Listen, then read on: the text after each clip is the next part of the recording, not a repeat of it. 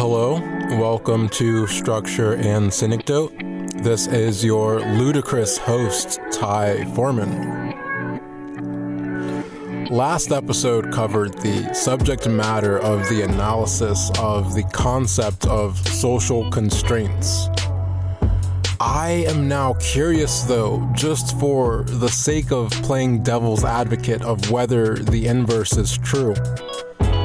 Can we live contextually and relative to agency, as well as tolerated and reinforced optics, values, and norms in a state of abstraction? Can the presupposition of the argument of the prior episode be one which is countered, which in the rigidity of form and structure implied by the cinematic medium due to social structure, where elements of the social form, such as language, norms, standards of industry, and so on, are transposed onto the cinematic medium, where a confluence of these ideas and concepts are found existent within the medium, where it should be taken note. What arises as a point of interest is the manner in which creators, filmmakers, express themselves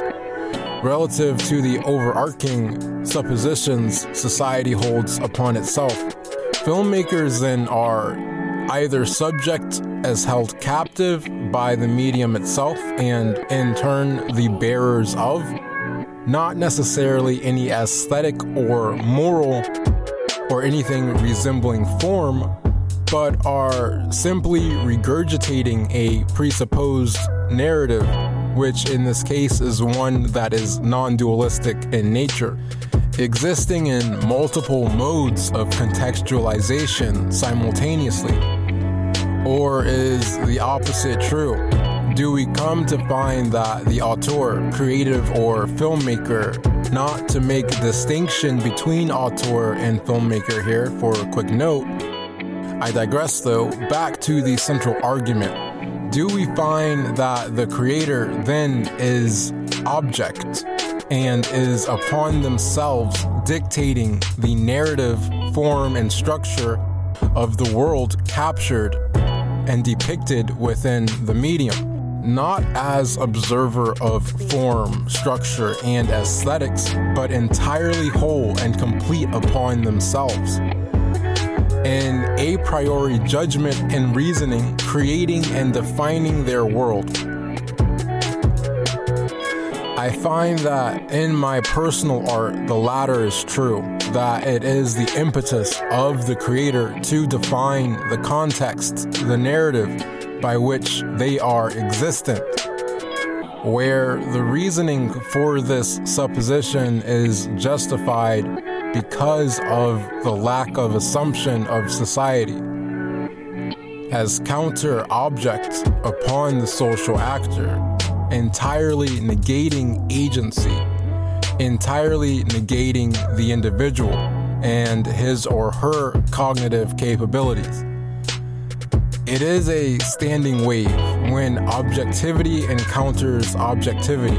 So then it must be the role of the creator in their own existence and modality to define that which relative in terms of special relativity, relative to speed and motion, cannot keep up with themselves. Yet, in this lack of attachment, perhaps is non-dualistic in nature.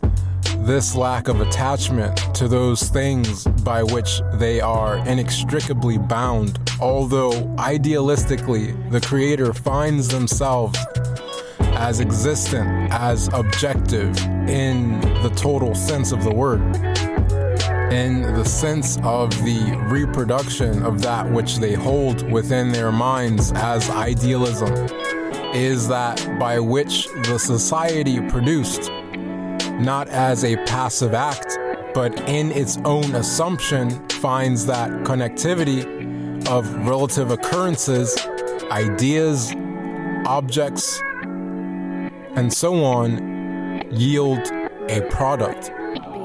a difficult concept when it is bound by structure and form, but one which to the creator is a thought by which society exists upon and within.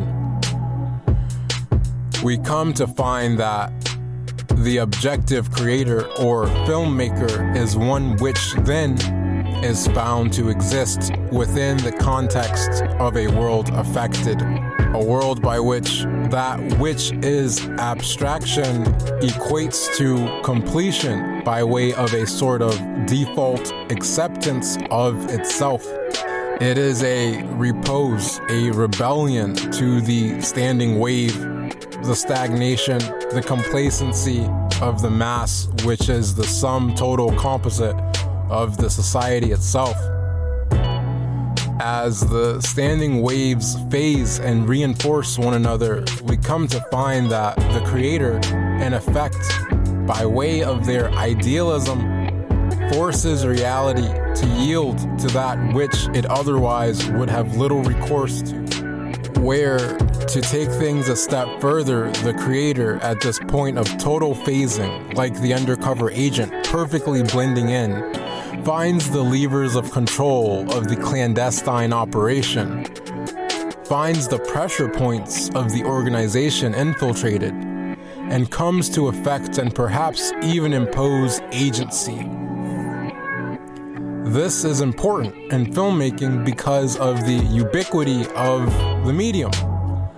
Filmmaking is something that anyone, anywhere, with very inexpensive resources can take upon themselves.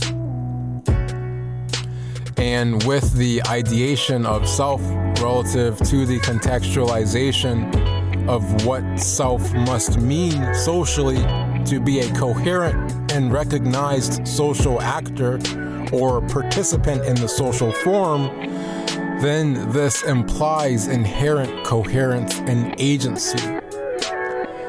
Agency which historically has come at a steep price, where civil rights, women's suffrage, and countless wars have shown that to effect true agency in society is one thing which aesthetically implies holism, in that the composition of the society is not meant to be abstract. It is meant to be understood as broadly as possible. Take a look at the advertising industry, for example, which subsequently implies that the means by which structure comes upon itself is one which any social actor of reasonable mental capability can, in effect, come to impart some degree of founded, determinative, teleological, and most important, heuristic critique.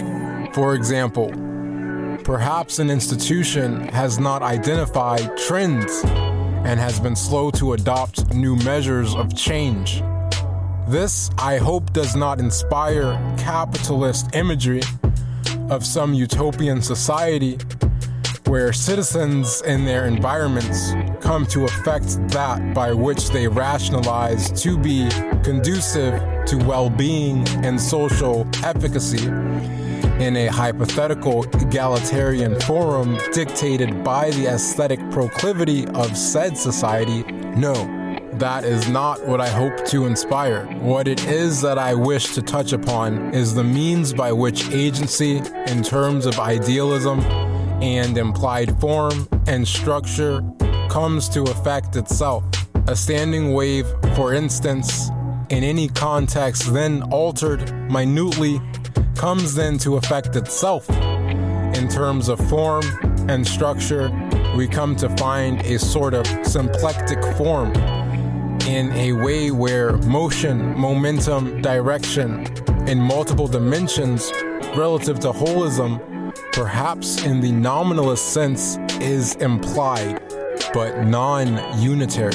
That will do it for this episode of Structure and Synecdoche. If you tuned in, thank you a million. This is Structure and Synecdoche signing out.